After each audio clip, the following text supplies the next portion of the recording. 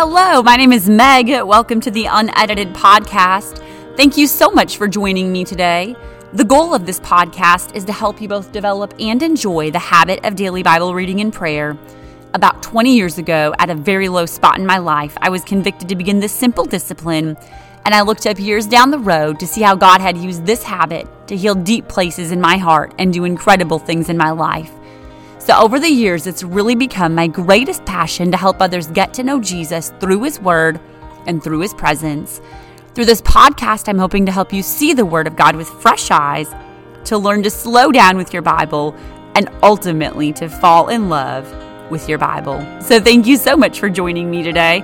I'm so glad to have you here.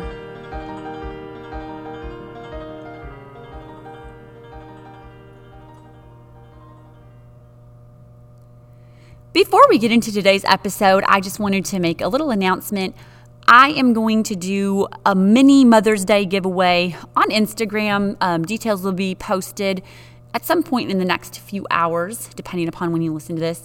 And it will run through midnight on Sunday, Mother's Day Sunday, May 8th, 2022. And so again, you can look for details on Instagram at unedited_Meg. In the next little while. I want to talk today about abiding in Jesus, and very specifically that Bible reading and prayer is how we abide in Jesus. I'm going to begin by reading John 15, 1-8. Jesus says, "I am the true vine, and my Father is the vine dresser. Every branch in me that does not bear fruit, He takes away, and every branch that bears fruit, He prunes, that it may bear more fruit. You are already clean because of the word which I have spoken to you. Abide in me, and I in you. As the branch cannot bear fruit of itself unless it abides in the vine, neither can you unless you abide in me. I am the vine, you are the branches.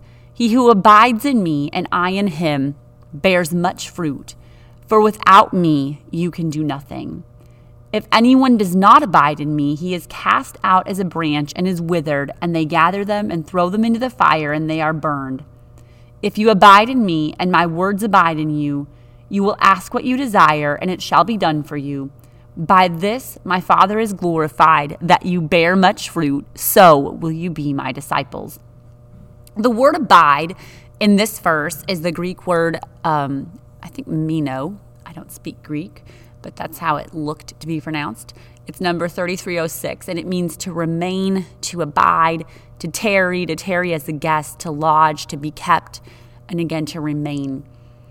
There is just so much in this passage, but today I just want to offer a really simple reminder that we have a source, that we have to maintain a connection to that source, and that Bible reading and prayer is really the primary way of how we maintain that connection. Bible reading and prayer is how we abide in Him.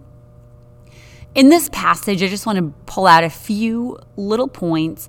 Jesus is talking about a vine very specifically, and He shares several vital points. First of all, He is the source. He says, "I am the true vine." He is the supply. All vital nutrients for our Christian life and Christian productivity and Christian fruit bearing come from Him. He is the source. Number 2, He's looking for fruitfulness. He says, "Every branch in me that does not bear fruit, He takes away, and every branch that bears fruit, He prunes, that it may bear more fruit."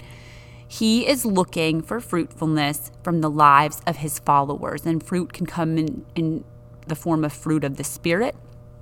It can come in the fruit of our investments in other people's lives, producing other disciples. It can come in the form of good works, but He is looking for fruit in the lives of His followers.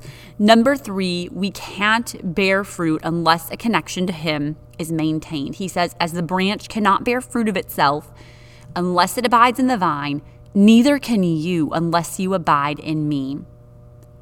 We have to stay connected to Jesus if we are going to be fruitful, as is His desire. Number 4, he says, apart from him, we can do nothing. And this is a phrase that I probably quote back to Jesus every single day. I cannot do anything, nothing of eternal value at least, without him. He says, I am the vine, you are the branches. He who abides in me and I in him bears much fruit, for without me you can do nothing. That statement is so sobering to me.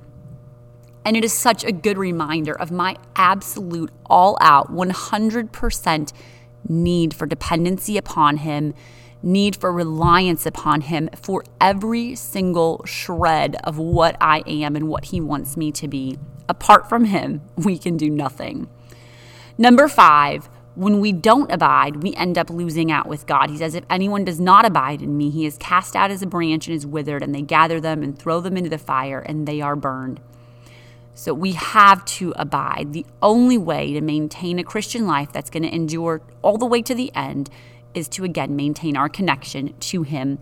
And number 6, if we abide, he says our prayers are effective, God is glorified, and we bear much fruit. Now, I want to put one quick disclaimer in there. This is not a blank check when it comes to prayer. This is not make demands of God, because we understand that God is sovereign and God has a will, and our prayers are not always answered in the way that we pray, but he does align our prayers with his will, and he does give us faith when those prayers are not answered as we had maybe hoped. So I just want to throw that little disclaimer out there. But God is glorified and we bear much fruit. He says, if you abide in me and my words abide in you, you will ask what you desire and it shall be done for you. By this is my Father glorified, that you bear much fruit, and so will you be my disciples. So really the question is, we have this incredible need to abide in him, but how do we abide in Jesus? We abide in Jesus by daily walking with him. And I think it is so important to remember that when we become Christians, when we are Christians, we form 2 relationships. We form one relationship with the church, with the body of Christ, with our fellow believers, and we form another relationship, which is our primary relationship. It's the relationship with Jesus. And that is the relationship that each one of us was created for. And this relationship is literally the key to every other aspect of our Christian walk. Every single piece and part of our Christian life flows from this relationship. And unfortunately, sometimes people become Christians and they learn how to go to church, have a relationship with church, and they don't learn how to have a one-on-one, daily, close, connective walk with Jesus. They don't learn how to abide in him. And Jesus was not looking for people who knew how to go to church and punch a religious time card. He wasn't looking for people who could check the boxes of duty and routine. He desires for each one of us to have a vibrant, close, deep, sustaining connection to him that happens daily. And this can only happen as we, every single day, get into his word and get into his presence. And there is a transference of vital nutrients from him to us. There is a flow that happens when we are plugged in to him as the branch and us, or to him as the vine, and us as the branch. We cannot survive spiritually without this flow that can only come through this connection to him. He is the source. He is the supply. And we are the ones who must choose to maintain that connection through daily submitting ourselves in study and in humble obedience to his word, through daily prayer and surrender of our rights and our ways and our will. These are the things that will block off the flow of those nutrients if we don't daily check them at his feet. And so again, today, this is just a simple reminder that time spent in Bible reading and prayer is how we abide in Jesus. Yes, there's certainly other aspects. There's holding on to our faith. There's choosing to remain faithful. There is definitely an element of faithfulness to the body of Christ and to church attendance. Those things are all pieces of abiding. But I would submit to you that the primary way we abide in Jesus is through the simple habit of Bible reading and prayer. And in the simplest terms, this is the habit that sustains our connection to the only one who is a source. Just like we've never seen a branch that was cut off of a grapevine bearing fruit on the ground, growing grapes, our lives can only produce the fruit he desires through this connection to him. It's the only way. And again, this is the primary responsibility that I have, is to maintain my connection to him. Apart from him, I can do nothing. And I did look up the definition for nothing just to be sure. It still means not anything, no single thing. And so remember, time in his word and time at his feet is not pointless. It is us connecting to him as the source. Everything flows from that. And it is how we have a fruitful Christian life. It's how we abide in him. Today I'm going to share a simple thought called pruned for more fruit. This is based on the same passage of scripture as the opening, slightly different take on it, but I will share today's unedited entry, pruned for more fruit. And before I do, I just want to put out a little reminder. These entries are really how I've learned how to study the Bible. For this particular entry, the thought came to my mind during a Sunday night worship service, and then I studied the passage in the following days. I watched some YouTube videos of what pruning a vine looks like, a grapevine specifically. And so again, these are not always perfectly ordered. These are just thoughts that I jotted down. Sometimes I say they're sermons I preached myself. Things God showed me as I dug treasure out of his word. And so today's little unedited entry, pruned for more fruit. At some point during service last night, Jesus' words in John 15 came to mind. Every branch in me that beareth not fruit, he taketh away, and every branch that beareth fruit, he purges it, so that it may bring forth more fruit. On the heels of that verse, several lines from Ugo Bassi's Sermon in a Hospital came to mind. But the vine standeth stripped and desolate, left a leafless stalk. Then an image of the trunk of a grapevine, stripped of old branches. This was an aha moment for me. This passage is about a vine, not a tree. LOL.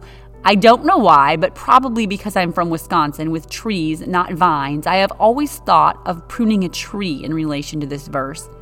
When you prune a tree, you generally do not cut it all the way back. You trim branches down, cut off some twigs, and remove sucker shoots that will drain resources from the main body of the tree. Not that I've done a lot of tree pruning, but from what I know, that's the general idea. But Jesus is talking about a vine. Duh. And he doesn't say prune as in trim. He says purge as in cut all the way back. Purging a vine literally leaves it a leafless stalk.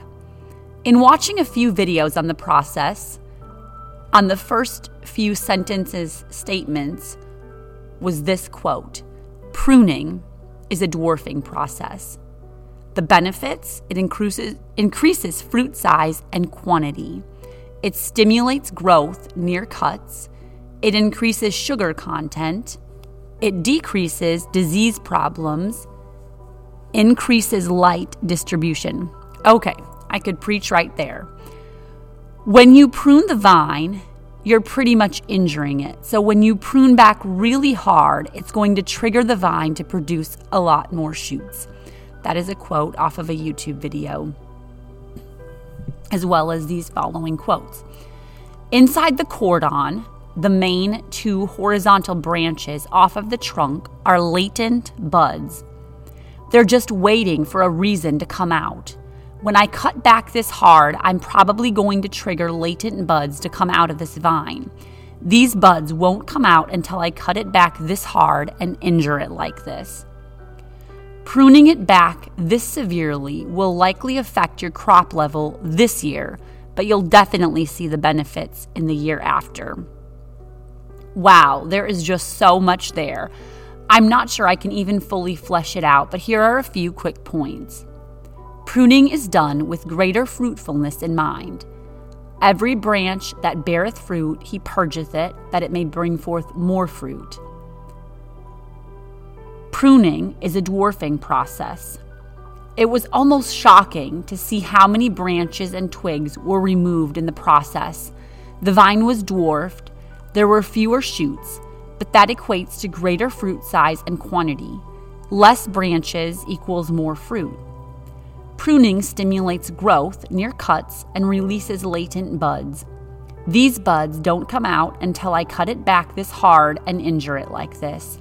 The pain of pruning causes growth and allows dormant potential to be released. There are some things in our lives that will not come to fruition until other things have been cut off. Pruning is injuring. When you prune the vine, you're pretty much injuring it. It's going to trigger the vine to produce a lot more shoots. There is pain in pruning. It is an intentional injury. It is purposeful pain. The cutting of the purging process is done with great precision and great intent. The cutting of the moment will produce the harvest of the future. Ugo Bassi wrote, "But the vine standeth stripped and desolate, left a leafless stalk." The vine standeth stripped of what it used to have, stripped of what was previously good, stripped of purpose in the moment following cuts and injuries, stripped of previous potential and previous gains, stripped and desolate, stripped having endured the pain, left feeling naked and bare, the vine dwarfed from what it used to be and what it used to possess. The vine stripped by the one who never makes a cut without intent, stripped by the one who sees latent buds, sweeter fruit, and greater harvest. Purging is, after all, a compliment of sorts. Jesus said, "Every branch that bears fruit, he purgeth it, that it may bring forth more fruit." He cuts and injures and dwarfs and prunes because you were fruitful. The pruning is proof of productivity. The purging is evidence that he didn't cut you off as an unfruitful branch. The pruning is proof that he sees greater potential in you. The pruning shows you're still alive, no matter how painful the process has been. Irregardless of how severely the branch was cut back, and irregardless of the methods employed in doing so, and irregardless if the crop is affected this year, the pruning will yield results if we stay connected to him. The pruning was both a compliment of what you were doing and a signal that he will increase your capacity and produce fruit in the future. We must simply abide, simply endure the process, and we must realize that he is the one at work. He is the one who cuts, and he is the one who brings the harvest in due season. Abide in me, and I in you. As the branch cannot bear fruit of itself, except it abide in the vine, no more can ye, except ye abide in me. I am the vine, ye are the branches. He that abides in me, and I in him, the same brings forth much fruit. For without me you can do nothing. Endure the shears, endure the process. The pruning is precise, planned, and intentional. Endure and abide. Again, that was just a little journal entry based on John chapter 15, pruned for more fruit. And today I just wanted to put out that simple reminder to abide in him, and that Bible reading and prayer is how we do so. I read a quote yesterday via worship blog on Instagram from A.W. Tozer, and it said, "The man who would know God must give time to him. He must count no time wasted, which is spent in the cultivation of his acquaintance. He must give himself to meditation and hours of prayer on end. So did the saints of old, the glorious company of the apostles, the goodly fellowship of the prophets, and the believing members of the Holy Church in all generations, and so must we do if we follow in their train. Let's choose to spend time seeking him, staying connected to him, in his word, and on our knees, because truly, apart from him, we can do nothing." Thank you so much for joining me today. I look forward to meeting up with you again next Friday. If you have questions or to download a typed or a handwritten transcript of today's entry, you can visit megunedited.com. For now, go grab your journal and your Bible. I look forward to the power of this habit in your life. This is Unedited. This is for you. Happy, happy, happy, happy Friday.